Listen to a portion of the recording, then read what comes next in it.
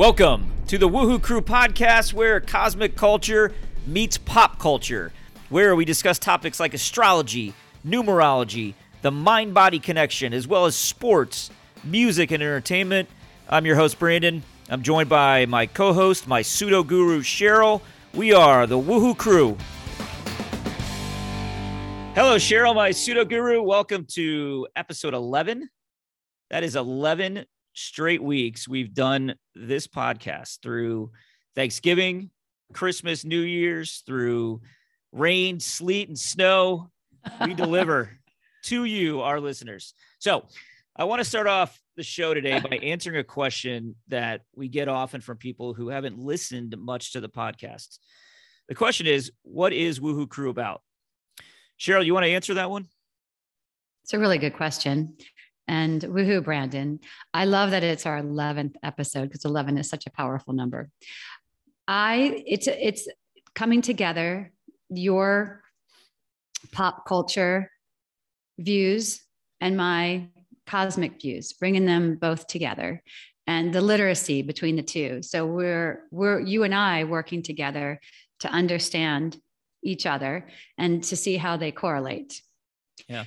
Yeah, and sharing these with our listeners. It started off as sharing them with our woohooers, those who want to become more literate in the cosmos and can relate to it from what's happening in pop culture as a reference. And then we decided to bring it out to all who care to listen. Yeah, I mean, that's pretty, I would say that's pretty accurate. I mean, my view has always been that we want to provide some entertainment and some knowledge and some opinions on everything from astrology to football, which is what I like to infuse sometimes, but not just having interesting topics to talk about, but really from a lens that anybody, regardless of their exposure to a subject, can follow along and enjoy. Yeah. And to understand how the signs and symbols are working with us, and to understand the season. And yes, there's football season, there's winter season. There's also, like, now we just began Aquarius season, and what that means, that energy, and how we have individual signs and symbols, as well as there's collective energy, these frequencies, and how to raise our frequency, raise our vibration, to raise the frequency and vibration of the planet. Yeah. Just for anybody who's been listening since day one, I mean, they're most likely a part of Woohoo Craft, which is a platform you and I put together. And talk about how you would explain Woohoo Craft. Well, I'm grateful that you told me to do this.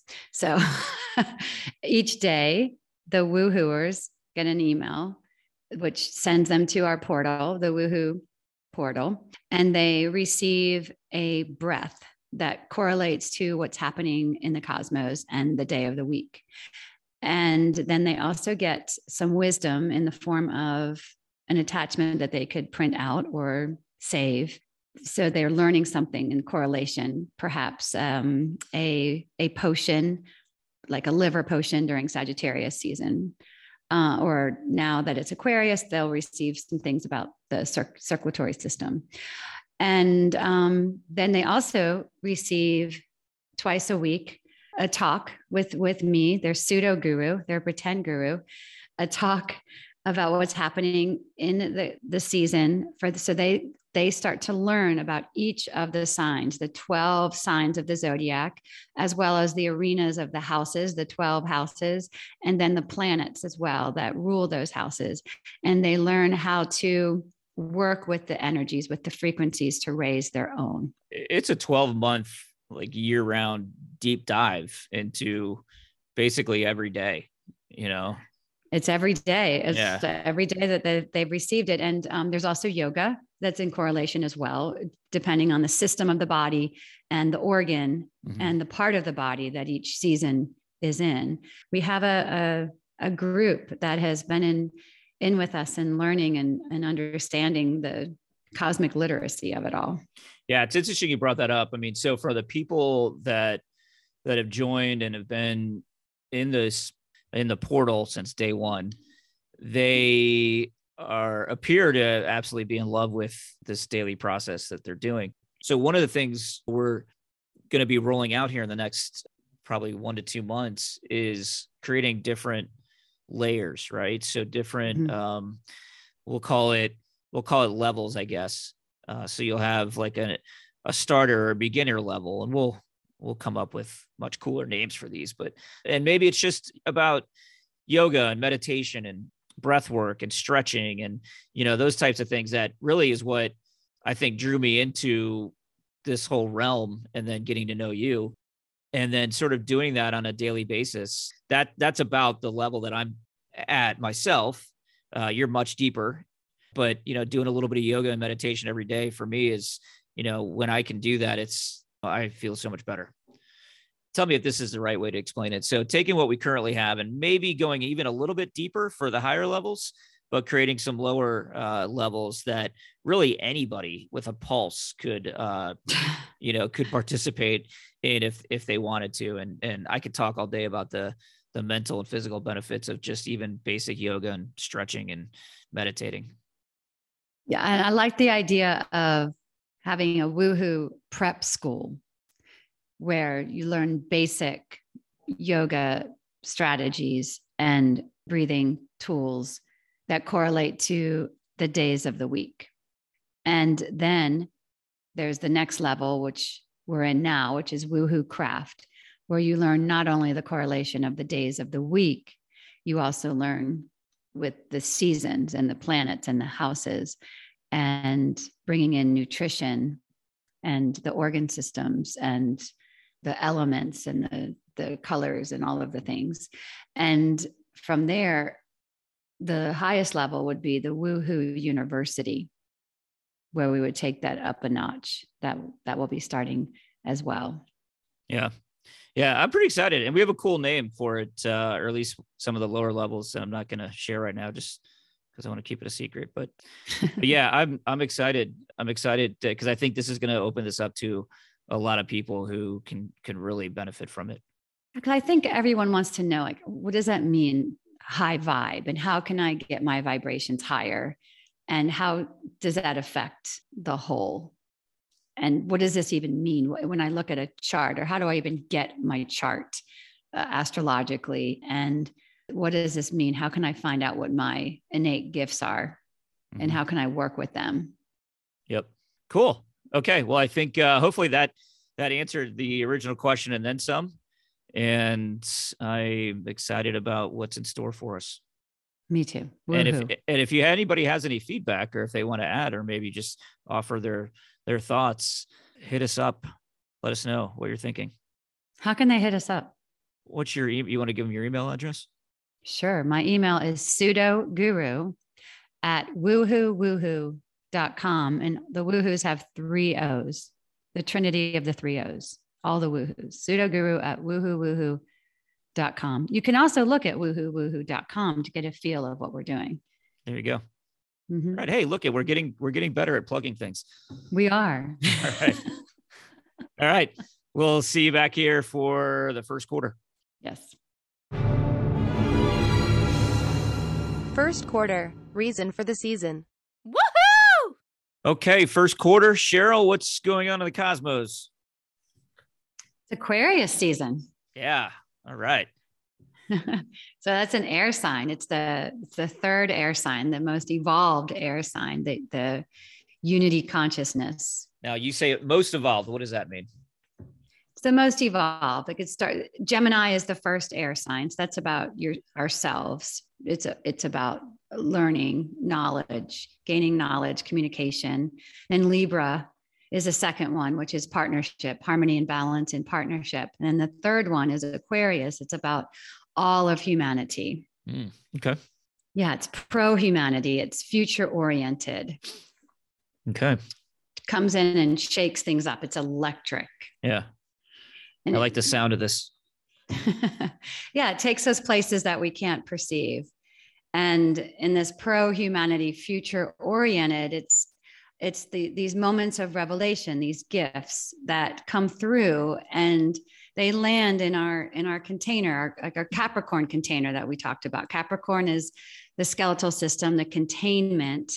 And this is when you have those downloads, those new thoughts, the new solutions come through, you download them into you. And they're just like the air right now, the weather here in the Northern Hemisphere. It's cold, clear, crisp, the middle of winter, that penetrating, electrifying air. It's a new way. It's a new technology. So that's the vibration that we can catch now and work with. Okay.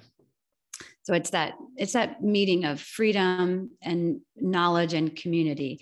And what's interesting about it is it's our individual self. So individuated, making sure that we're authentic, and we have friendships to work with others that are like-minded, like a football team. So if you were a quarterback, you wouldn't be able to play a game all by yourself, right? It'd be tough. It would be tough.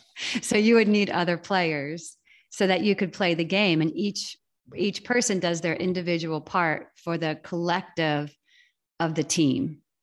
So that's the paradigm of the Aquarian age, and which we're getting into, we've been getting into. And it's the season right now. It's making sure that we're in our own individual authenticity, and that we have a group, a friendship, the arena of the 11th house that we can play it out with, that we can work with other people that share our beliefs. Props to the football analogy. That was pretty good. Oh, thank you. I've been listening. Yeah, that might be your best one so far. So it's for us to understand the interconnected field that we live in, that we all contribute to. So there's a collective consciousness, and then there's an individual consciousness. And in order to shift things, in order to evolve, we have to make a change. We have to figure out what it is that's not working and have a solution that's never been made before. That's the game right now. And usually I find it's what you noticed when you were little that just didn't make sense, that humanity could do better. And like for me, I knew at a very young age that schools could be better, that it didn't make sense how it was. And I've worked on that my whole adult life, to try to change the frequency in schools. Mm-hmm. And it's a time for us to challenge our most commonly held beliefs and notice if we have any conditioned or trained patterns and try to break them. Like making sure that the patterns and the beliefs that we have are ours and not from, like when we were younger, maybe peer pressure to get like the Farrah Fawcett haircut, or peer pressure to act a certain way, to think a certain way, or societal pressures or family pressures, the pressure system, right? To repress, compress, suppress, depress our authenticity. This is the time to understand what our truth is, our real self is, our individual gifts to help humanity evolve. See, I needed this conversation back in the 80s when I grew up, and I was begging my parents for parachute pants. Do you remember those? I do remember those. Those were horrible. But they had you wear them, or you wanted to wear them? Oh, I had them. No, I begged for them. Ooh. Yeah, and I got them. And, well, do you have any pictures? We need some pictures. Yeah, we need some pictures of this. Yeah, I was definitely not working on my my uniqueness, my individuality in those days. Well, those were fun pants. I had a pair myself. I think we need to see that picture. Okay. I could probably produce that. I've shared far more embarrassing things on social media. We still need to see the picture of you wearing red. Yeah, that's one of them. So this is the season of a rebel with a cause. Okay. Innovating, rebelling against something that's not working, that you can tell, and having the guts really to be authentic, even if people are going to get upset, even if people are going to go against you, not like you, possibly even cancel you because of your beliefs and your authenticity. Yeah. So how does that really benefit somebody though? So let's just say they have the gall to be to be authentic, and they know it's going to upset other people, but they're still going to do it. How does that really benefit the subject person we're talking about? Like, does this just put them on a higher vibration, as we like to say, or what, like, what's the real, benefit for adhering to the season in that respect? I like that question. So if the people that will get mad at you for being authentic may not be the right friendship group, which would mean friendship, meaning the group to evolve with. You might need to be with a different group. And so when you're in your authenticity, you will magnetically draw those people in, and you'll feel better because you're in your real belief system. And you're daring to be different. You're staying true to yourself, even when others are trying to sway you toward another reality. And even, feeling judged or rejected, you're holding your frequency. It'll be a lot more rewarding, because conforming when you feel judged or rejected is not rewarding at all. That's a great answer. So being authentic is going to draw you in closer to basically where you should be, not necessarily where you currently are. Yeah, it'll get you higher when you're more authentic and doing, and if you think about it, think about some of those societal norms that you don't really line up with, but it's the narrative. So you just do it. Mm-hmm. And when you realize, wait a minute, I don't want to conform to that anymore. And this is the time. And consider the innovators and the people that haven't conformed and how much they've shifted society. Like Dr. Martin Luther King Jr. Yeah. So that was the first one that came to mind. And we just celebrated his holiday. So that's a great example. Mm-hmm. Obviously, though, there's always, we're in a polarity planet, right? So there's always going to be, examples that aren't, that may change the course of things, but not necessarily for a good way. Right. It could. Yes. Yeah. I just turned things dark all of a sudden. Well, no, we live in right. That's like you just said. Yeah. We live on a polarity planet. So everything can be used for a higher frequency or a lower frequency. Yeah. Everything. It's fair. We can be constructing or destructing. And the lower frequency of Aquarius would be my way or the highway. Do it my way. My way is right. That would be a lower frequency. So people like that are trying to get you to do things their way. And the higher frequency would be doing things for the greater good of the planet. Mm-hmm. Yeah, exactly. Cool. That makes sense. Mm-hmm. And you start with your own frequency. You find ways to raise your vibration with aligning with high vibrational energies like joy, love, gratitude, laughter. And then you challenge yourself to stay in those vibrations no matter what. And then from there, you affect other people.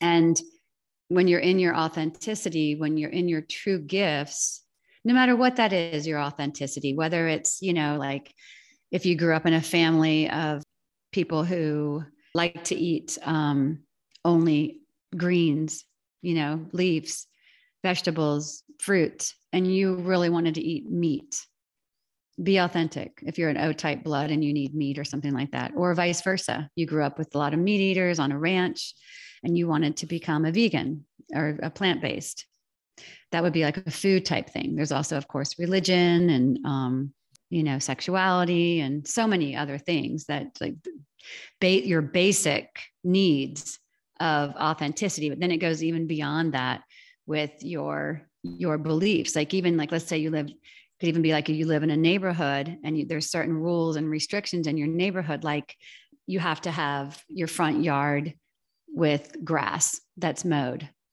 And you realize the ridiculousness of that because it doesn't help anything. And you're putting chemicals in the yard and you really want to have an organic garden in your front yard, a regenerative garden. And with maybe some goats. That would be awesome. These would be my dreams. And, the neighborhood association frowns upon it and you might get in trouble, like that kind of thing. I checked ours. Goats are not allowed. I'm pretty bummed. Well, but you see, you could shift it and change it. And you're Aquarius moon. Mm-hmm.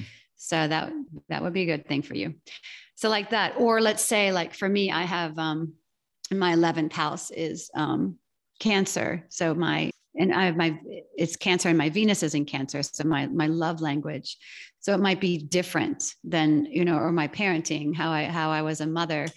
I always felt very different than all the other mothers in the school. You can imagine. And but I also, so being my individual self, like what I could do to help the school, because I was very much active. And what did I do? I taught yoga in all of my kids' schools, always as courses, and their elementary school to the whole school. So, it's like that. I didn't conform. I told them day one, I'm not making copies for you on the copy machine. I will help with my gifts. So it's like that, but I'm still helping the school and still playing well, because that's the game of Aquarius. You're being in your individual self and playing well, working well with others. Yeah. That's a trick. That's a challenge. Right. It's not easy. That was really good. That was, makes a lot of sense. And I'm excited about shaking some things up this season. Oh, good. And being true to myself and raising the high vibrations of the planet. That's a lofty goal. Well, if we don't get goats or front yard gardens in our neighborhood, let's do our neighborhood that we talked about with each house a different sign, right? Goats would be a good baby. That would be a good baby. So I firmly believe we should just have goats randomly roaming through the neighborhood. It's a win-win for everybody. I think so. In India, cows are always roaming free, and it's so fun just to go outside and hang out with some cows. You can't be in a low mood, a low vibration when there's cows around. Because they're holy, right? It's like, holy cow. Yeah. I can't be stuck in my stuff right now. So we could be holy goat, right? The Capricorns would love to have all the goats. So would the deer in my neighborhood too. Yeah, they would probably get along. All right. Great stuff as always. We will see you back here for the second quarter. Okay. Second quarter. Woo wire. Woohoo! We're back. Second quarter. I tell a story. Pseudo Guru channels a cosmic force on the Woohoo Wire. And we asked that cosmic force a question about my story. Today, I want to talk about music, specifically a song called Black. I remember like it was yesterday when I first heard the song. I was 17 years old. My dad paid me and a friend to paint his office one weekend. And while painting, my friend played a cassette tape. That's right, kids, cassette tape. You have to look that one up. Of this brand new band called Pearl Jam and their first album called 10. So I fell in love with Pearl Jam immediately. Every single song on the album was great. But there was one that stood out and I just couldn't get enough of, and that was the song Black. I must have listened to Black probably 100 times on that little boombox that I had over the weekend. And there's just something about it. And then about a year later, Pearl Jam did a recording for VH1's Unplugged. I'm not sure if VH1 or Unplugged is still a thing, but back in the 90s, they would record a live show of a band using usually only acoustic instruments, and they'd have this small, intimate crowd in the studio. The entire Pearl Jam show is great, as expected, but this version of Black that they did on Unplugged was just out of this world. And I remember thinking, wow, this song was great on the album, but then they took it to a whole new level with this acoustic version. And I can't overstate how much this song meant to me. I didn't know why, but it did. Like, I felt more emotional, but in a good way every time I heard it. I felt more focused, like I knew what I wanted at the time. And I still do. For some reason, it just, that song resets my brain in a positive way. And it's not a light-hearted song at all. I mean, it's heavy. I mean, it's called Black, right? It's dark. It's basically about having to let go of your true love. And you have Eddie Vedder singing repeatedly at the end, "We belong together." Like, on paper, it's kind of creepy. But despite that, the song still means something different to me. I don't know why. And here's something really cool I didn't learn until years later. So you have this new band in Pearl Jam. They took off right away because that album 10 was really good. But despite the band trying to, quote unquote, make it, they chose not to release the song Black as a single because it was too emotional. And what they said was the soul of that first album, 10. And that really pissed off the record label. It's also why you almost never, or at the time, you didn't really hear it on the radio. And I didn't realize that until recently. Here's a quote from an article about the song.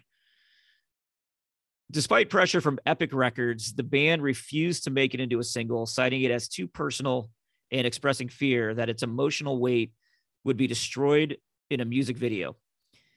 Eddie Vedder stated that, quote, fragile songs get crushed by the business. I don't want to be a part of it. I don't think the band wants to be a part of it, unquote. Vedder personally called radio station managers to make sure Epic Records had not released a song as a single against his wishes. That's crazy to think about. But it's not so crazy if you watch that recording of Black on VH1 Unplugged. You can feel like this genuine pain in the lyrics, or the positive pain if you're weird like me and you see it that way. But just to provide some context on this song, I'm a big music fan. I have eclectic tastes. My favorite band is actually a jam band called Fish.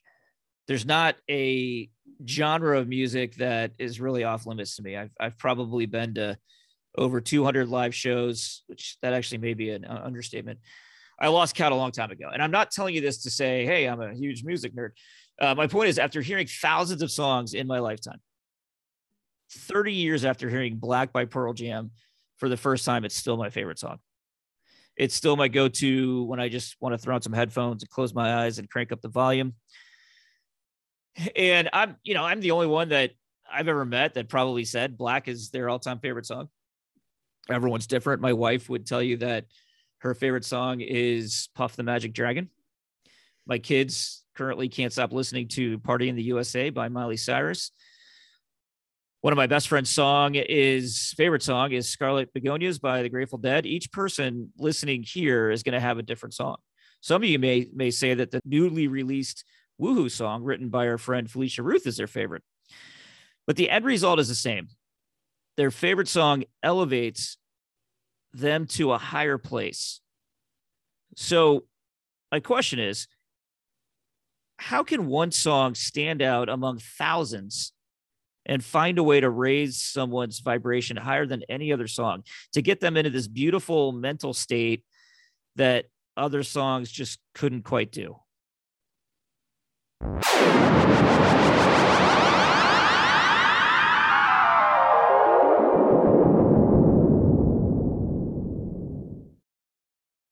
Hey there, it's 11. Hey, 11. So the song evoked the truth, and my essence, 11, is the truth. The truth is the word. So the song, through the infinite, it had that download, that infinite download in the sound current. He was in the flow, in the groove of the universe when he sang that song. Okay. And it built a momentum of infinite possibilities that you catch each time you listen to it. Is that why interpretations can be sometimes different?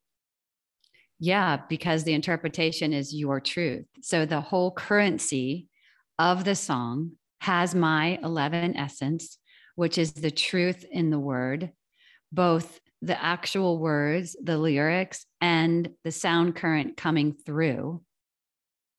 In that flow, it puts you in your flow, in your groove. And that integrity that Eddie Vedder had, that integrity of word, not letting any energy leak out. He stayed in that integrity. You see him performing it. His eyes are closed. He's in the groove. And it helps when you listen to it, when you catch it, you catch the transmission of that, then you expand within and without. Interesting. And you get in tune with the infinite frequency where you can do anything. Okay. Well, listen, 11, we haven't formally met, and I know we've kind of been in some similar circles before, but tell me more about you. Well, thank you. Well, you know that you were born on the 11th month. So Right. It's your karma to know about me. Right. And your Your co-host, who I'm speaking through, has a lot of 11s in her chart, your pseudo guru. Mm-hmm. So I am the sound current, the word, helping you keep your word. And it's the infinite. When you keep your word, I help you empower your word. So for you, having an 11 currency in your blueprint, you want to make sure that you're careful with what you say, because what you can say things into existence. So if you say you're going to do something, you actually want to do it. You want to, because you'll create something with the flow, and your word helps you create the action. And I come in and help you create the action, and your word gets more empowered. So be really careful, especially if you have 11s in your chart, not to complain or listen to complaints, because that will create a lot of discard. And I am the frequency that helps you connect to the infinite. So you're meant to fall in love with your sound current. And when you fall in love with your own sound current, and you have a very lovely sound current. Has anybody ever told you that? Yeah, I have heard that. Yeah. Thank you. Thank you for bringing that up. That makes me feel good. Yeah. So the sound code of me reveals the infinite flow of the universe, and that revelation of infinite possibilities, that infinite options. And so my currency can help you increase the impact of your groove in the world. If you look at me, it's two grooves together, two ones. One is your soul, and it's the two ones together. And it helps you have your artistic and inventive genius and the refinement of that, of your individual inventive genius be refined. Okay. Yeah. So it's when you count on me, when you write me, when you look at me. Have you ever seen 1111? Yeah, I actually, it's funny you ask. I have a friend from high school. Her name was Leah, and she would always freak out, like in a good way, whenever there was 11:11 on the clock. And like, for some reason, I don't remember why. It was positive. It wasn't for a bad reason. But every time to this day I see 11:11, I always think of her, and I get excited, although I'm not sure why. But maybe you can help me understand why that creates a higher frequency for me when I see it. Well, when she saw it, she realized that she was in the flow of the universe, because I'm expansion and double, right? 11:11, double is expansion. Or sometimes you might see 22 or 33. Whenever you multiply me by one of my colleagues, it's expansion. And you're expanding within, you're expanding without. So I give you the ability to step into your power with more ease. And so you may have caught that from her, because all of these frequencies are contagious. That's the woohoo, right? Isn't that what you know to be true is the woohoo, and that expansiveness when you have the cosmos, when you have the approval of the cosmos. So I'm part of that as the 11. For you to know, hey, you're in the flow. I approve of what you're doing. You're expanding with your true nature. You're in your genius. And so you're feeling that. You're full of infinite possibility. You lock into that flow, or anything is possible. Okay. Yeah, you put that in good context, as we talk about, and my co-host talks about seeking the universe's approval often. And I still haven't fully wrapped my head around that, but you put that in a little bit more context for me. Yeah. And well, your co-host too, because she has so much 11. So she has to be careful. I'm speaking through her right now, because she can go any direction. And sometimes when you can go any direction, it actually leads to like inertia. So she needs to be careful not to get pulled into the inertia, because the undertow of it, because she could do anything with all of her 11. So she has to be careful. But the best solution for my energy is to create goals and to set sail and be open to bigger, better possibilities. And yes, so when you see me, and that's what your pseudo guru tries to tell you, is sharing with you, is those are ways, the signs and symbols are the ways that the cosmos are saying to you. It's like we're winking at you. As, hey, we approve. It's us like lifting our arms up. And if you think about it, you lift two arms up, right? The arms are like number ones. It's me. It's 11. right? It's pretty Yay. funny. Yeah. Or if you're standing on your head, you're standing on your hands and you're lifting your legs up. That's me. So it's saying, yeah, and you try that. Stand on your head, stand on your hands, and you'll feel the flow. You'll feel great because your heart will be above your head. So that's what I want for you, that expansion and that sound. I'm the sound current as well. So when you're in your right sound current, if you think about your sound right at your throat, yes, it's the bridge between your head and your heart, and you want that bridge to be open and not blocked. So you want to make sure your head isn't too far forward, or else you'll block the passageway from head to heart, and then your sound current won't be as aligned it won't be as authentic. So you want your authentic sound current, which is absolutely beautiful. Like all of you can sing, all of you have a sound that has a lot of impact, and you count on me, 11, to help that impact, that vibration get authentic and strong. Mm-hmm. Okay. And that's how success will flow to you, and you flow to success. You just get out of the way and you let the generating, organizing, delivering force work for you. Let us work for you, because that's why we're here, so you can impact your groove in the world and fulfill your genius. Okay. 11, thank you so much for being here and helping me understand why I like that song so much. Yes, because that's what Eddie Vedder does. Eddie Vedder, right? Is that his name? We love his song here. We play it all the time up in the cosmos. Yeah, I don't doubt it. I would think it would be a big hit up there. Yep, Eddie Vedder. Yes, Eddie Vedder. He's totally tuned into the cosmos. You can see it, right? Have you watched him perform? Mm-hmm. Yes. Where do you watch him? Like, we have something different where we are. So how do you get to watch him? Don't you have like a YouTube or something? I stand behind some shrubs outside of his house. I have a good effective pair of binoculars. Yeah. No, I have seen his band Pearl Jam in concert a few times, and occasionally, if I want to watch a live performance, I'll turn on a thing called YouTube that we have. Yeah. So that's a way to watch him, and you can see it. Look at so my energy 11 comes in through the crown of his head. He's downloading it, and it comes right through his pineal gland, all the way down out through his throat. Mm-hmm. And that's why it moves you so much, because it's rich. It's a richness inside, and the lyrics and his sound current are very, very rich, because he has that divine vision. So for you and your listeners, the best thing you can do is listen to your sound current. And if you don't like it, notice where you're misaligned. And for a lot of your listeners, their heads are too far forward, because Explain that.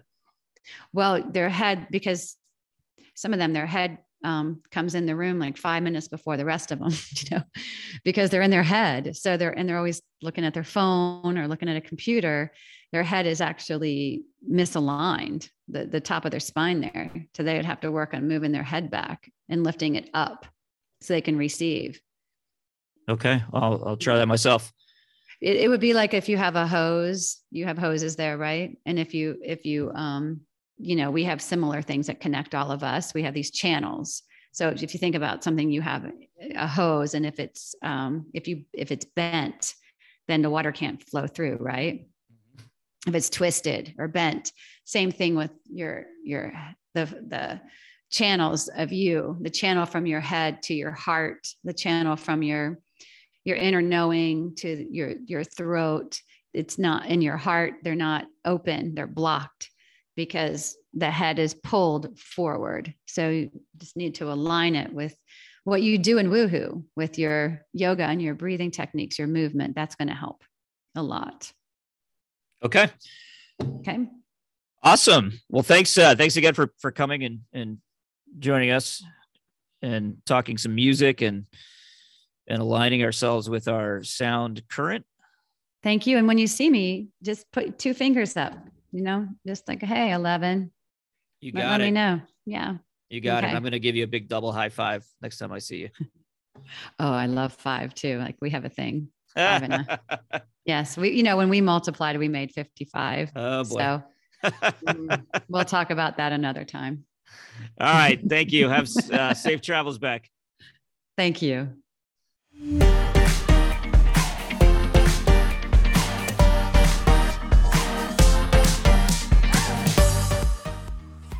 This week's show is sponsored by the number 11. It's the number that helps you find your true sound current. So call upon 11 when you need help finding your ideal path forward.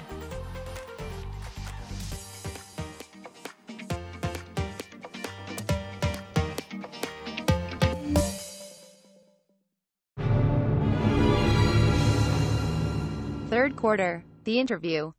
Woohoo! Okay, welcome back to the third quarter. Cheryl, we have a very special guest today. Who are we talking to? Today's special guest is someone you may be familiar with, someone I admire greatly, a teacher. He has taught heart-oriented yoga and mind-body practices professionally for over 40 years. He's presented at more than 800 yoga seminars in over 30 countries to tens of thousands of students. In 1997, he created Anusara Yoga, one of the leading modern yoga systems in the world. He shifted gears in 2013 based on emerging science and studies and co-created the Bowspring Yoga Method with Desi Springer. And since, he's helped thousands of people all around the world improve their mind, body health, and really raise the frequency of the planet that we always strive for. I'm talking about John Friend. John, great to see you and have you here at the Woohoo House with the Woohoo crew.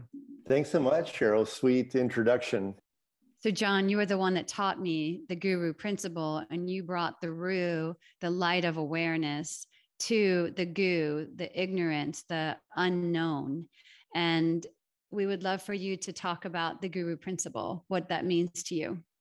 Yeah, thank you. Thank you, Cheryl. The guru principle is universal. So first of all, we think of the guru is that which brings light into darkness. So the darkness of ignorance, the darkness of what I think of as negative energy, destructive energy, even to the extremes like malice, self-loathing, depression, terror. These are really low, dark vibrations that are potentially within all of us, right? But then there is light, there is energy that can bring us out of that helps to shift our awareness. Instead of seeing that we're all separate, or the idea that one group is the bad guys, one group is the good guys, so we have this conflict, we start to see more that even those that we disagree with, they're especially today, we have a common human bond. There's a spiritual connection, no matter our religious background, our cultural background, race, or any of that. The power of the guru allows us to see that we're connecting more at a human heart level, at a soul level. So that's what I think of as like the guru principle. I still remember the first time I practiced with you, how connected I felt. That was the first time I really, really felt that connection to something bigger. And I remember just crying, and I could not stop crying. And it was such a euphoric feeling, and that you brought in with your teaching and the way that you connected everybody in the room. Sweet. Thank you so much. Yeah, and that's kind of a guru principle, isn't it? Whatever does bring light, and we all can have a little bit of that guru principle within us. And so we're all like a vehicle for that energy, that spirit. So it's a beautiful to hear that. Thank you for that. What about a different football team? Does that count too? Now that is really one of the exceptions. So if you're Florida and Georgia, Alabama, these are really irreconcilable differences. He's correct. And I think there's a cosmic principle about that. Yeah, he's correct. They're the exception to the rule. That's what I thought. I know you've studied with some gurus. Can you share a bit about ones that have really taught you this guru principle that you've received initiation or transmission from? Yeah, I've been really blessed with an incredible lineage of teachers, and all the most impactful have been, and gurus, the energy of the guru can even be, first of all, somebody that is not even embodied, right? So let's say that one is a Christian and they feel devout to Jesus. They feel that that is their guru, so to speak, their teacher. And that presence, I believe, can come into our life, even if they're not embodied. And I've had one of the most impactful was in 1989 in Ganeshpuri, India. And I was in a little town in India, and I walked into a room that I was just following another person into town, and they said, I want to go up into this room and just check this place out. It's a historic place, but that's all they told me. And when I went into that room, and all that the room was, it was an empty, long, rectangular room with the side windows open. So the fall air, the autumn air was blowing through, and all it was in the room was this bed, just an empty bed. And my friend sat there in front of the bed and just started to meditate. And when I sat down there, I started to have such an opening of experience of love, an experience of expanded consciousness. And then I was so opened up. And when we left, I said, what was that? And they said, well, this is the place where Bhagwan Nityananda in 1961 died. This was the place where he died. And this is a being I really didn't know much about. And then after that, and since 1989, this presence of this Bhagwan Nityananda, I feel, has always been in my life. It sounds extraordinary and kind of incredible that somebody I never, met, never talked to, could have such an energetic, profound effect in my life. But that's this Bhagwan Nityananda. And Nityananda was the teacher of Swami Muktananda.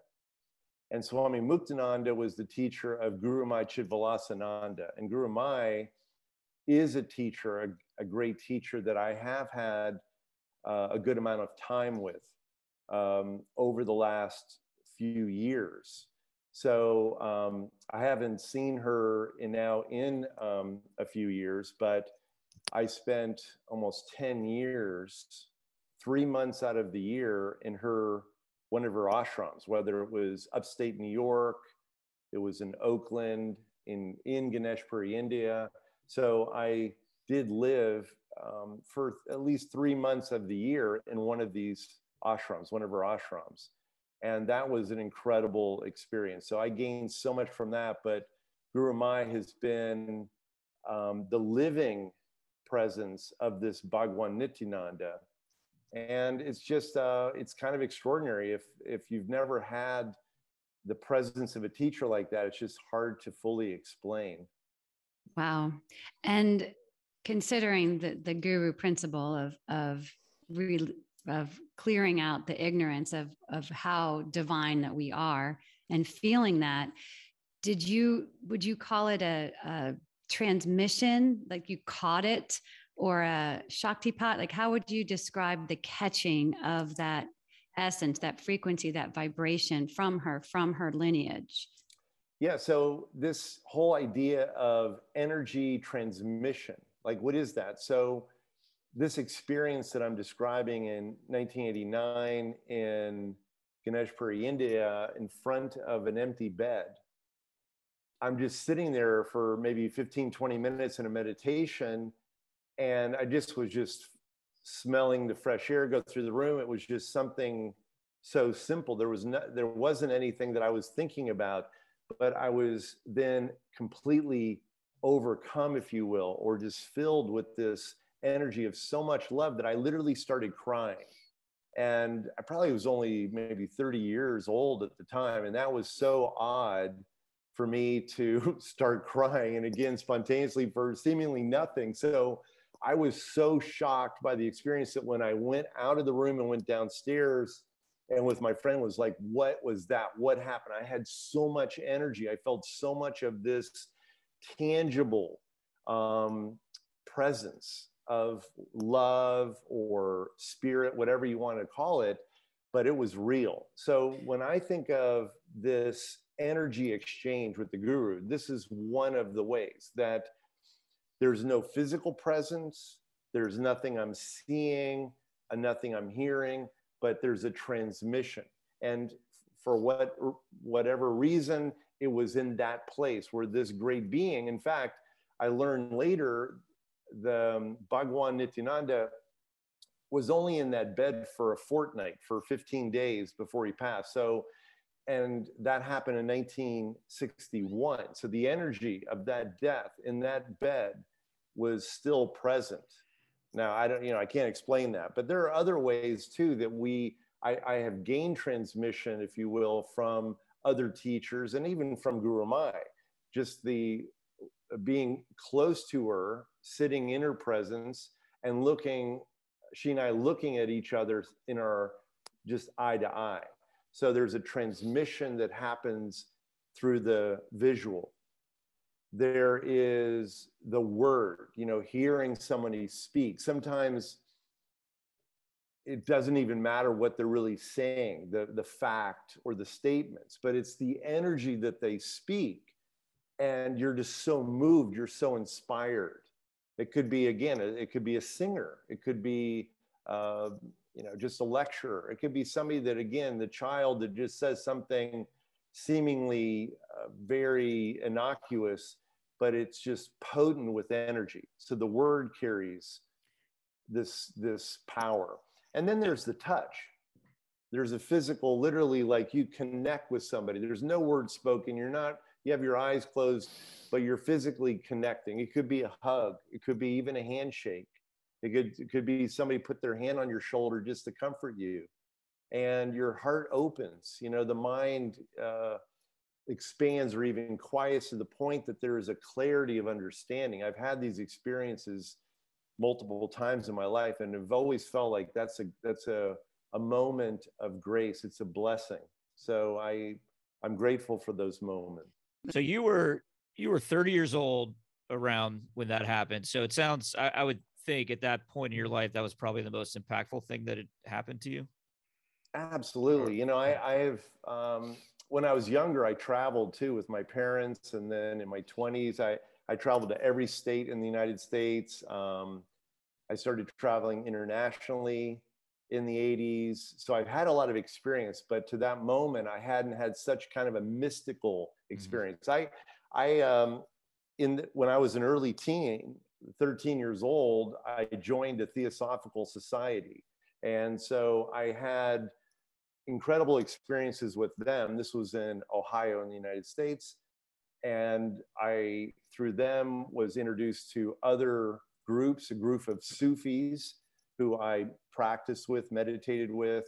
I had also amazing experiences with these Sufis. So I did have mystical experiences when I was a teenager, but when I was 30, that was so profound that it really, I feel like that helped to just put me on a different course of my life. And I feel super blessed. I feel very fortunate since. So what led you to India in that room with the bed? I mean, what led you to that point? Yeah, so it's such a trip because I went to India to study with yoga master BKS Iyengar in Pune, India at the time. And after I finished my studies with him, I was just traveling in India, exploring. And a few days prior, I had been in Goa, which is on the West Coast, and had got very sick. And after the illness was over, I thought, I would love to just have some Western food because I've been eating, the spicy food, and my stomach was so upset. And someone told me, oh, you should go to Ganeshpuri. They have the most amazing food, and they have Western chefs and all this. And it was only one plane ride away. And so I took a flight and took a wild taxi ride that I'll never forget, because I was still sick and feverish. But when I arrived to the doors of this ashram, because this was the place they told me to go, that then my fever broke. And I came into the ashram, and it was Guru Mai's ashram. And she had received the whole ashram from Muktananda, and it was just down the road from this little village, Ganeshpuri, where the saint lived some years ago. So I spent my first week in the ashram and met some people, and they said, hey, we're going down to the town. Do you want to go? And I just followed. So it was kind of just serendipity that I was there. Wow. That's cool. I love that story. And thank you so much for sharing. And when you talk about the transmission, it's like a contagion almost. And wouldn't you say that that's the same energy, the frequency that I felt in your presence, and that so many other people feel in your presence, because you had that transmission, so you were able to share it with others, that frequency? Yeah, it's really an interesting principle. In physics, we have this idea of entrainment, right? So it goes all the way back, where there was big grandfather clocks that had pendulums, right? And if you get one big pendulum moving, the other clocks in the room would get synchronized to that. They get entrained to the vibration of the one grandfather clock. And so we have, I think, this idea of entrainment, being in somebody else's presence, and you start to resonate with that frequency or some part of it. And so again, the more that we're around people of like mind, we resonate with that, I think. And so if somebody would feel, oh, I feel a lot of energy from you, John, I would say, oh, well, that's got to be Guru Mai, or that's got to be Bhagwan Nityananda. I wouldn't take, oh, it's just me. I feel like if I'm fortunate enough to resonate with more of that vibration, and that's what you feel, it's that kind of energy that's coming through the lineage. I've always believed that. So it's like the John Friend variant of Guru Mai. Yeah. Well, I feel very, very grateful to have caught it. So thank you for the transmission, and it continues to grow.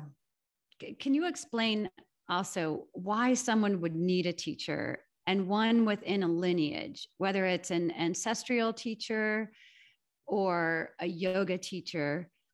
Like, why would someone want that? In this day and age, often people don't have a lineage. They might have been taught a generic type yoga where they don't even know where the sequences have come from, if they've even come from somewhere. And in like an ancestral cultural lineage, why would somebody want that, and to have the guru principle to help clear away any ignorance and help bring in the transmission of that loving transmission of wisdom to them? Yeah, I think it's a great question for these days too, because in the postmodern mainstream culture, the idea of lineages to teachers has been so discounted, and even in some parts really dismissed, that we don't have this idea that somebody that has done 40 years of practice, or is more of an elder teacher, would have greater value than even the more basic first-year student. Everything's been brought down to a very low common denominator, and a lot of the historic lineages have been broken and cut. So part of the big mainstream idea is that, oh no, you could just figure it out yourself. you don't really need, to be connected to a lineage. And we see it in yoga that today you can take a teacher training in a very short amount of time. It could be literally weekends, weeks, months, and you can start your own style. You have your own brand, and we focus on that kind of individual, not connected to a lineage, a system, a particular teacher or methodology. So the way that I look at it I think of it as more neo-modern, that we do and can have a connection to ancient wisdom, to the power of those who have gone before, that have literally built and accumulated knowledge, wisdom, this power. What the Sanskrit word is Shakti, spiritual power, a connection to spirit itself, that you're plugging in. So a lot of times being around a teacher that is very wise, that has practiced for decades, it's not even what they're telling the student. They just be in the presence, and the student is picking up this understanding just naturally. That there is such a potency in that. That's where it's so key, I think, to have a lineage, to have a teacher, and that we can have a connection to ancient wisdom. It's not just that we make it up on our own now. So this is a big difference between the more postmodern mainstream and what I think of as a connection to the ancient wisdom, and still then bringing it into a modern time where we can have new innovations, that each of us can use even more modern sciences and advance that which has gone before. I love that. Yes. Thank you for that. And in Kundalini, we call it the golden chain. So and keeping the lineage alive, but also what you have to offer from that. So where do you have Aquarius in your chart? I have to think let's see. Because you're a rising Leo. Yeah, Leo rising. That's right. Leo rising. And so it would be like, what house would that be in? Yeah, that would be the polarity. So I think your 7th house, right? Yeah. So I don't know if I have any planets in Aquarius. What about your 11th house? Well, my 11th house is where my sun is, and where Mercury is too. So that's really the heart, or the most powerful part of my natal chart, I think of, is the 11th house. And so again, Uranus rules Aquarius and the 11th house, and my Aquarius is in the 1st house. So those are, to me, that's the powerful, if you're going to bring in the Aquarian side of it, that's how I would see my Aquarian energy. And the Aquarian energy in the 11th house, with my sun there, is my heart's really almost like a compulsion to teach on a big scale, to communicate nationally, internationally, to think of it not so local, but much more global. And community and connection of the heart, like-minded individuals, even my experience in the ashram, I think of as 11th house, where I like to think of myself as being friendly. So, and I attribute that to my mother a lot, but feeling connections, but in neighbors, community, again, locally, regionally, and then just further expansion. That's a big 11th house. It's a big Aquarian concept. That makes sense that that's in your blueprint, and that your name is John Friend. So there's no coincidence, because the 11th house is about friends in reference to friends who share your connection, who share your system. And with Aquarius being the frequency of knowing your individuality and your unique power while still staying connected with others, how do you do that? How are you? Because because you are a rebel with a cause and you are very much your authentic self. And how do you do that and stay in your power and stay connected to others? Can you share that? Because that's a challenging thing to do.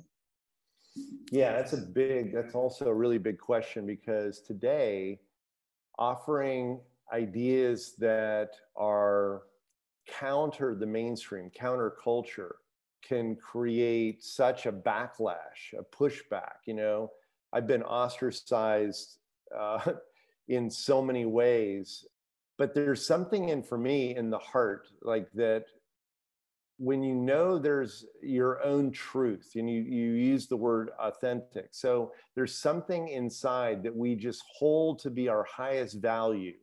We know it's the truth, and it doesn't matter, you know, if you know that you're going to lose some friends, or you're going to even lose a job opportunity or some material gain, that I would surrender all of it to maintain the integrity of this value of my heart, what I hold to be most true, you know, my core values. And that's where I feel like I have great will, I have great strength and commitment. And so there's nothing, I just won't compromise.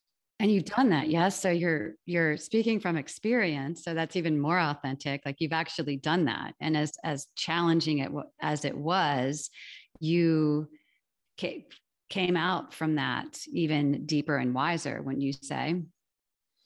Yeah. Even going back into when I started my yoga career in the 80s, and I got into Iyengar yoga and was starting to teach nationally. And then I had gone to India a couple more times with Iyengar, but during one time, is like something snapped in my awareness, and I was able to see clearly that I was not being authentic. I was literally compromising my values just to advance my career. I was admittedly codependent on the whole situation, and my star was kind of rising in the bigger Iyengar yoga community at the time. But I realized I had to just stop. And so I sat with it for a while, and then I wrote a resignation letter and was trying to be as honorable as possible, and just said I had to go. You know, I had to go on my own. So that was in 1995. And that was shocking to my colleagues, my friends, like, wow, you're giving it all up. You know, you don't have to. If you just stay basically quiet, they said, you're going to keep advancing. I was on the board of directors for the global organization. I was moving up very quickly. I had gained certification, a second level certification, in almost record time.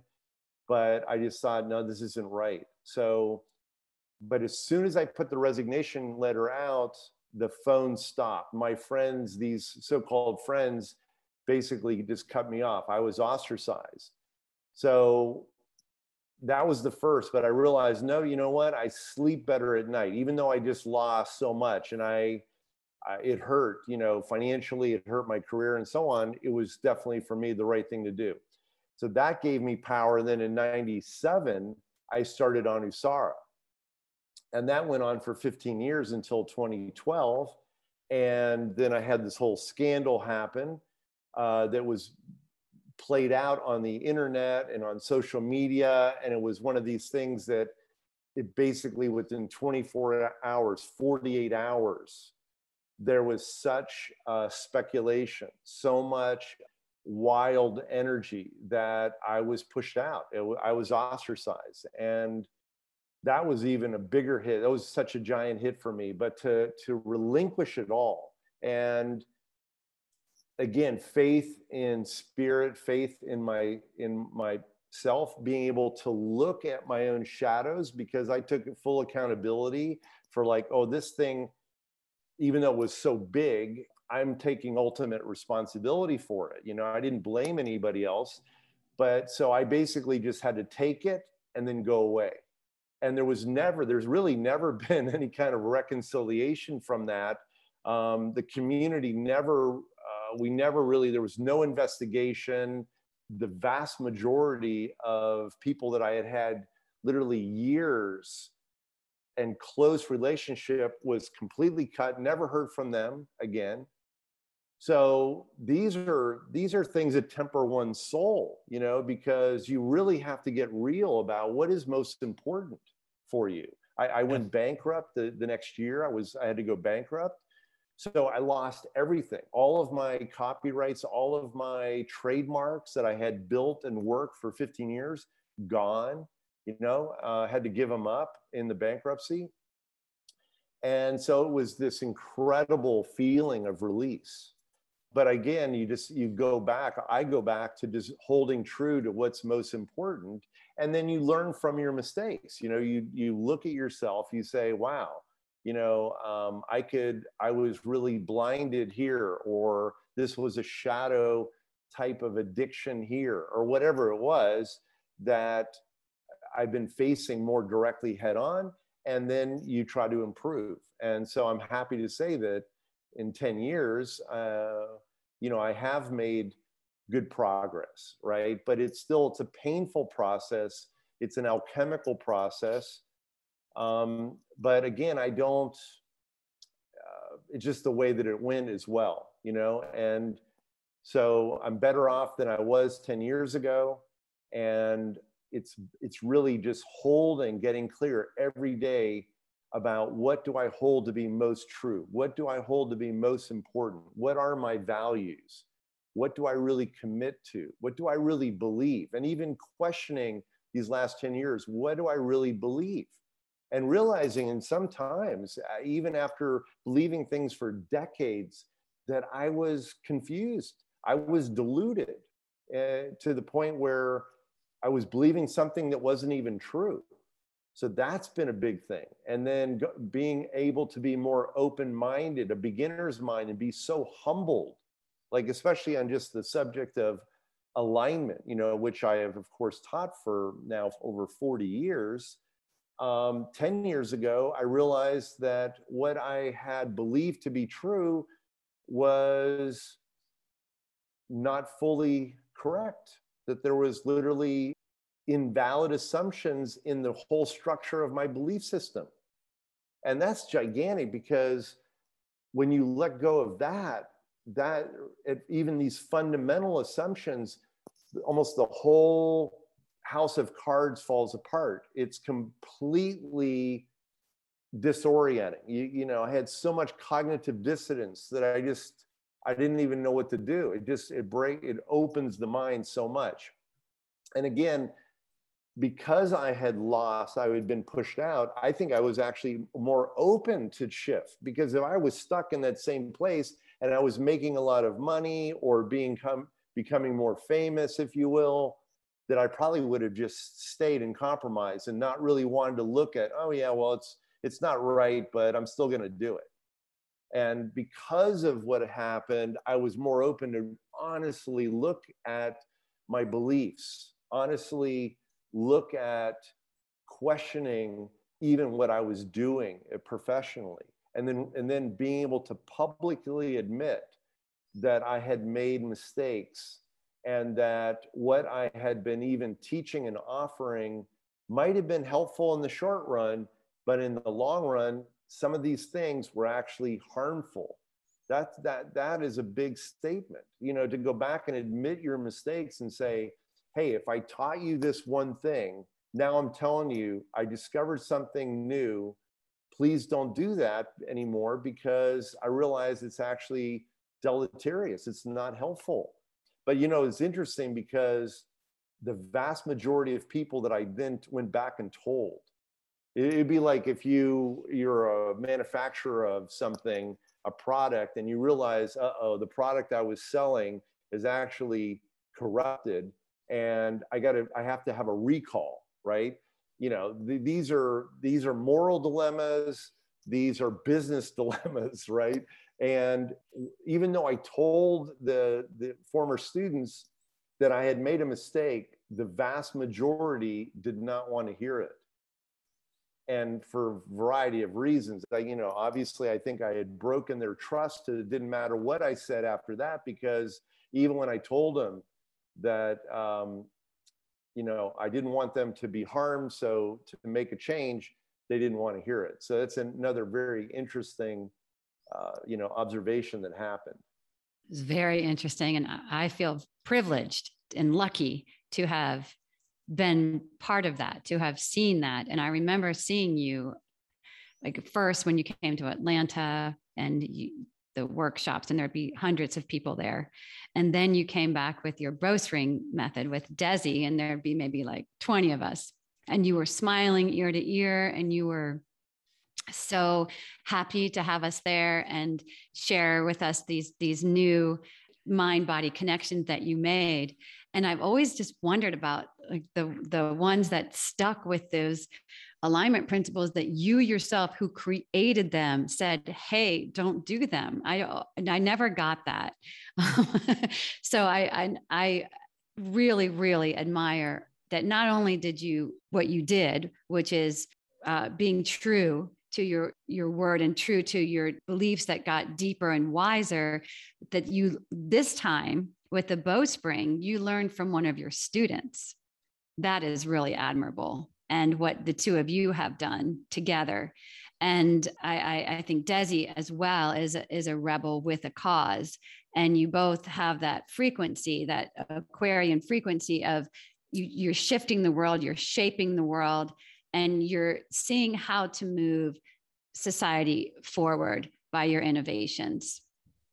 Yeah, thank you. That's a great assessment, because it's the truth that Desi Springer was the one that, right after the scandal happened, she shared with me some of her really avant-garde ideas about alignment. And I tried them. And amazingly, they were very much opposite to what I had been teaching, but they actually worked, which didn't make any sense to me. But I tried them and I kept going with it. And it took months, literally, of every day practice and study and debating her. But for me to really get the clarity, the insight that, oh my gosh, she is onto something. This is something that's valid, right? And knowing that it wasn't going to be popular, it was really, again, facing the truth that, okay, this is the path. It was the right thing to do. And I would sacrifice the money, sacrifice whatever, but this was the thing that was going to help the most. And then Desi had been my student in the past. So I'm coming to her as now her student. And that was another level of just being humbled. But I was so open to the way that her mind works. She also has Uranus in the first. She's very Aquarian. She is completely authentic, doesn't really care, is not doing it for popularity for sure. Where I could say for myself that it was really fun and delightful to have such popularity, and I would build on that. I love to do that. But to see Desi was just like, no, she was doing something she knew worked. She knew from inside, but she was very quiet about it. It didn't matter who came to her class, even just a few students, that was irrelevant, because she purely delighted in doing something she thought was going to be the most healthy, the most helpful for her friends and students. And so when I got connected with her back in 2012, that was amazing. And then I thought, well, let's work together, because I can then bring you, Desi, and your ideas to a much bigger forum and a much bigger audience, my 11th house energy, right? And so since then, we've traveled to 17 countries and spread her ideas, the Bowspring ideas out. And I helped to organize the principles literally into a system and a method. And it has just spread. And it's been, when we first came to Atlanta, which was, to bring the Bowspring, which almost 9 years ago, it didn't matter who came, just even a few people like yourself that came and were open to it. And I was just so delighted wow, you guys, look at this. This is mind-blowing, completely opposite than what we did. And it will, even though it's not so easy to do in the beginning, its potency is at a whole different level of what we've been doing. And this is an idea that can spread, will help so many. So it's just, it was thrilling, and it's even more so today. Yeah. And I love the way you're using the word spread, like there you go, the contagion. It's a transmission that we can catch it. And think about this. So your last name is Friend, right? 11th house, Friend. And Desi, isn't Desi mean pure? And then Springer, the whole bowspring is about being springy and springing. So that's really interesting. And with your Leo rising, of course, you'd want to be, to be seen and popular. And also childlike, right? Because I think bowspring Anusara had that too, which I was drawn to. You have such a playfulness, and you taught us how to balance the polarity of playfulness and seriousness, and to be playful in your seriousness and seriousness in your playfulness. And that's your Leo and your Aquarius, those balancing, right? So the Leo is the playfulness, the heart ruled, childlike, innocence. And Desi helps bring that out in you. And then the Aquarius, being able to unite everybody, being able to move society forward by your innovations, that you figured a solution out that no one else has figured out. And you figured out how to unite the mind and body and the heart through these innovative techniques that really work. Yeah, thank you. And it's so true. The glyph, the symbol of Aquarius, and you have it in your background, it's not, it looks like two waves, but the waves have angular aspects, right? They're not rounded. And so it's really this energy that is more electric, it's more, and it is like a transmission. It's moving, across, it's moving from one mind to another. Their ideas, their systems and methods that get spread. Literally, it gets transmitted, and it's transmitted in the air or the ethers. It literally is this energetic, spiritual energy that's Uranian, that's Aquarian. So bowspring, in large part, I would say, is literally more Aquarian. It's a system for the age of Aquarius. It's not an old Piscean system of, just body stretching or body positioning. We're using fascia, the idea of fascia. We're using waviness, curviness, spirals in a whole different level than what I did before, integrating all parts, not just taking a piece of the body and say, I'm going to do hip openers or shoulder openers, but to see that every single position is fully integrated, that what you're doing with your hands and your feet, what you're doing with your head or any part of the spine affects every other part. It's a system. You have to see a much bigger picture. This is Aquarian viewpoint. It's not this isolated small thing.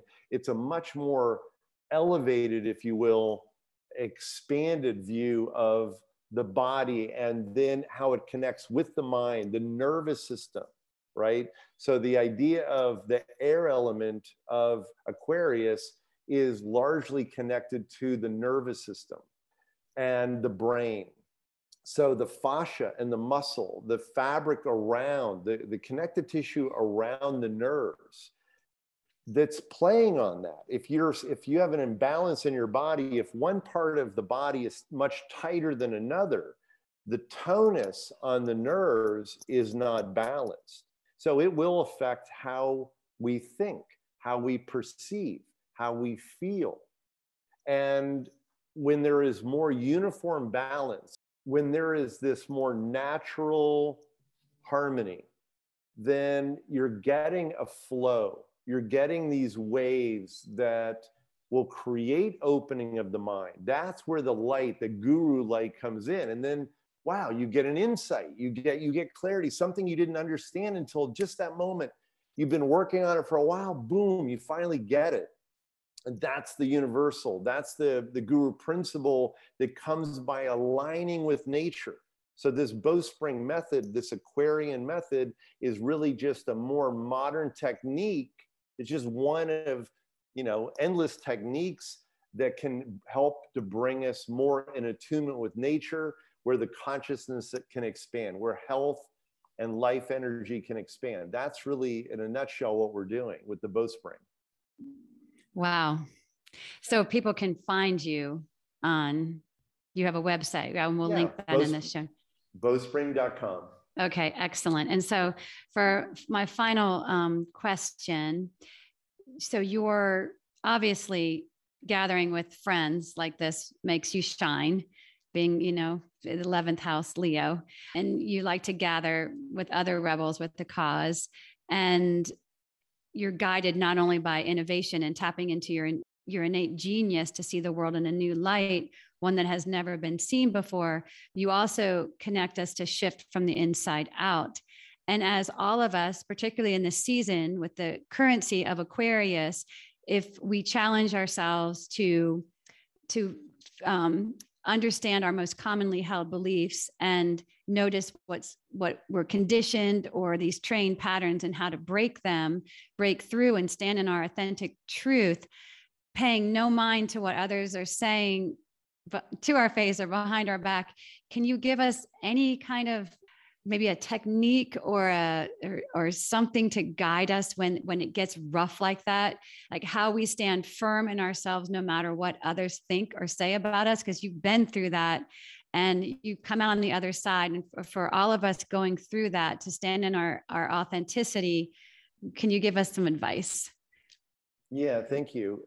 Well, it's such a giant subject, but to the heart of it, that what we hold to be true in our heart, that is our integrity. If we compromise, we know something, we know it one way, but we dismiss it, we ignore it, we block it just to gain the desire of maybe it is more popularity or money or something to just build our career. The soul, I believe our soul is compromised. I really do. So I think that we all have to pause and think, what is most valuable in our life?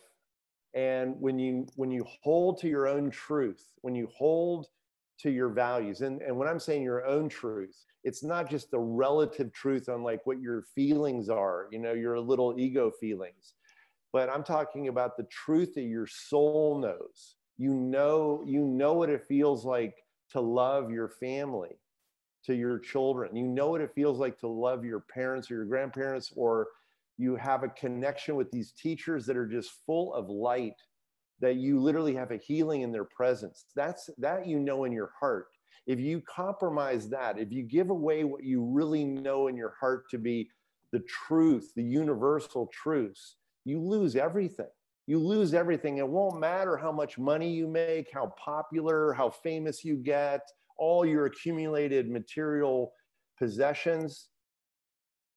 You'll be sad at the end of the day. Your soul gets disconnected from this body, this life. And that's the saddest thing that can happen. So the most meaningful thing is we got to bring in the soul into this life, into our mind body, and in a way that's we hold, and it doesn't matter what the outer world does. You're true to the universal truth in your own heart, and whatever I could do to inspire that. And just one thing, just as a technique, is every day ask yourself, why do I believe that? And really start to question even these things that we're being told, especially now, like in the mainstream, because the news, the mainstream news in large part is composed of even propaganda, or it's composed of certain ideologies that need to be questioned instead of just blindly followed. So otherwise, we start to have this soul disconnection. We start to lose our connection to our core values, and we start to follow, I think, a much darker path. So right now, this is such a time, Aquarius is like about revelation. It is apocalypse. It's literally, you start to have an awakening. You have a flash of insight. Ask yourself, why do I believe that? Is that true? And you just got to keep doing it, and nobody else. You got to use your mind. You got to use your reason, your logical mind, but you also have to use your intuitive mind. So the mind has these components, the intuition that connects to the soul, and the mind that is reasonable, rational, common sense. Don't let other people say, well, you don't have a degree in this or that, or you're not expert in that. No. You can, there's a lot of basic common sense. You can tell when something doesn't feel right, something is off, and we've got to challenge it now more than ever. So, and then you choose the light, choose the highest, and you'll sleep well at night. You'll have a beautiful life. I promise. Thank you so much. And so I think how you can also help us is you're a Pisces moon. So we'll have you back during Pisces season. Yes. What do you think, Brandon? Yeah, John, you're welcome back anytime. That was excellent stuff. Great stories, insight. And I'm glad you mentioned common sense too, because I feel like that's one of the more underrated qualities today. We need a little bit more of. Yes, for sure. So thank you, John, for your transmission, your sound code, the transmission of your wisdom and your sound code to all of us. And woohoo, everybody. That's John Friend. Thanks, John. Woo-hoo. Thank you, Brandon. Thank Woo-hoo. you, Cheryl. Fourth quarter, this week's top 4 list. Woohoo! Okay, we're back. Fourth quarter. That was a really, really fun third quarter, and I'm glad I got to finally meet one of your teachers and not only learn about John, but also where you've picked up your learnings from. Yes, I've caught a lot of enriching currency from John Friend. Yeah, that was cool. Okay, fourth quarter, we do a top 4 list every week. What's the top 4 list for this week, Cheryl? 4 ways to catch 11's currency. Okay. Number 4, go on a no complaining diet. No complaining at all? Yes. Wow. And okay, that includes hearing it too, because that would be consuming. So you're not consuming any complaints from you or from anyone around you. So what if somebody around me complains? What do I do? Do I just wave them off? I just walk away? Well, you can explain to them that you're on a no complaint diet. I like that. Yeah. Okay. Doctor's orders. Yeah. Or pseudo guru's orders. Pseudo guru's orders. Okay. Number 3, listen to your own sound current so you can fall in love with it, as well as know your true voice. Okay. And do you mean literally listen to your sound current, like record yourself? Record yourself and listen. So it could be on a voice memo. You could have a Zoom call with yourself and listen to it so that your mind knows your true voice and you know it as well. And if you don't like the sound of your own voice, then it means you're out of alignment somewhere. Most likely your head is too far forward. Okay. Okay.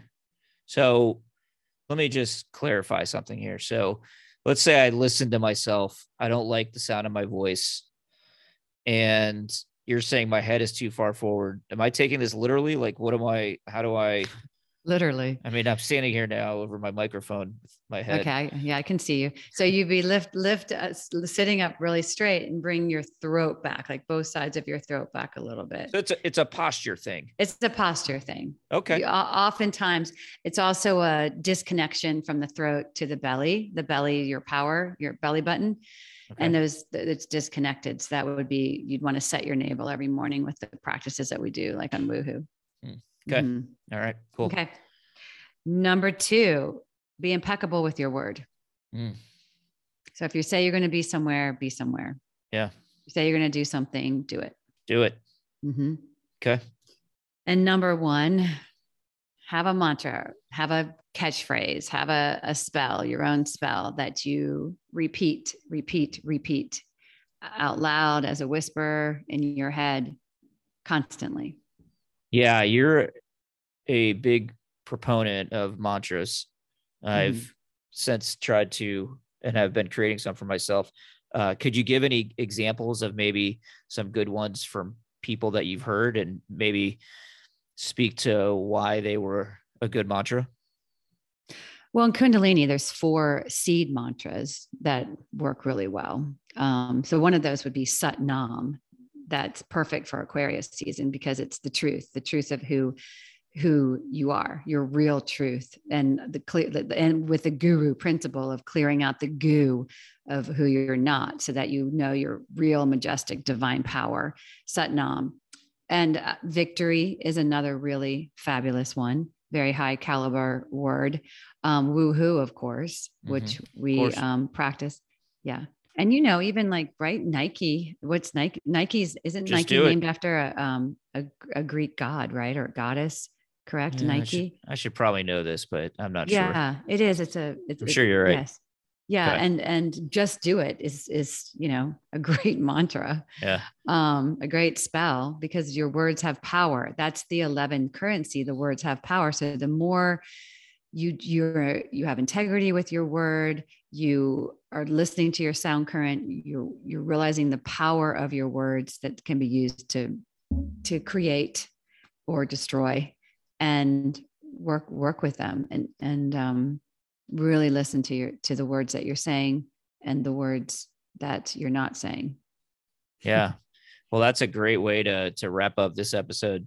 There's a lot of cool stuff that was packed in this week. And thanks again, once again.